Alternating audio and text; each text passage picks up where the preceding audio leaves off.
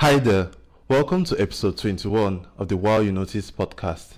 I, Lawson, will be your host. I can't thank you, my listeners, enough. It amazes me that you tune in to hear a simple guy from Benin City give a 4-minute talk every month without fail. Shout out to podbean.com, iTunes, and Yahoo for helping the message spread. It's rainy season here. Recently purchased an umbrella to keep dry when it pours. My heart goes out to residents of East Germany and parts of China who have been ravaged by flash floods and in some cases bringing economic activity to a standstill. On a lighter note, Big Brother Africa reality show just kicked off a new season tagged The Chase.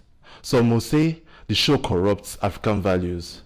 Agreed, BBA is decadent and a shortcut to celebrity. I look at it like an experiment, with the housemates as lab rats on a treadmill. I find group behavior and dynamics intriguing.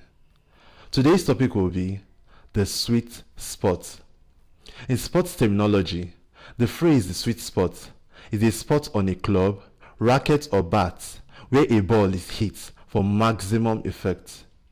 Tiger Woods and Serena Williams sure have mastered their sweet spots in the respective games of golf and tennis and are raking in millions in tournament titles and endorsements.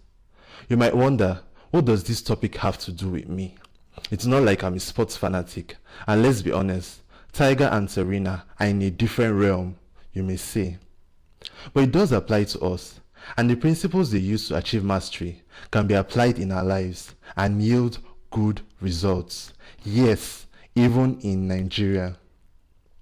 Our society is obsessed with child prodigies and superstars, folks who deliver spectacular results in different fields. It all looks effortless in our eyes, but I bet you it takes much practice. And that's where the problem lies. Most people want to be perfect from day one, whether it's a new hobby or tasks at the office.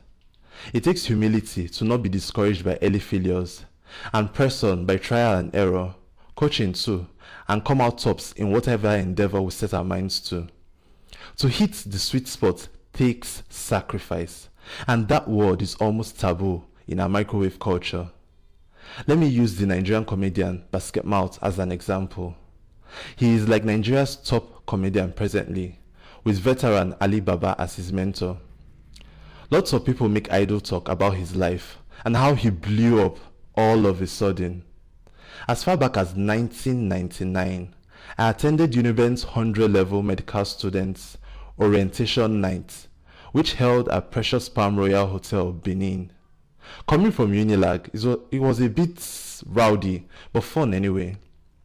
When the MC took to the mic, he introduced himself as Basket Mouth and proceeded in having us all roaring in laughter. Joke after joke, punchline after punchline. The guy was unstoppable. The guy ginger not get part 2. Now consider this, that was like 14 years ago. He started out penniless, but honed his craft to the level of holding sold-out shows in O2 Arena in London. Comedy as a profession in Nigeria wasn't popular back then, and I'm sure his parents must have had sleepless nights trying to convince him to pursue something more lucrative, like banking perhaps.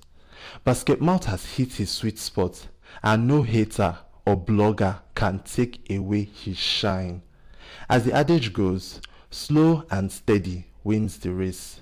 When people chatter and try to derail you, tell them, we are not the same, oh. I'm in my lane, oh. Thanks for listening. The Wow You Notice podcast is hosted by Lawson Omori. I'm the owner of Wild Cakes Enterprises, a cake studio here in the heart of Benin City, Nigeria.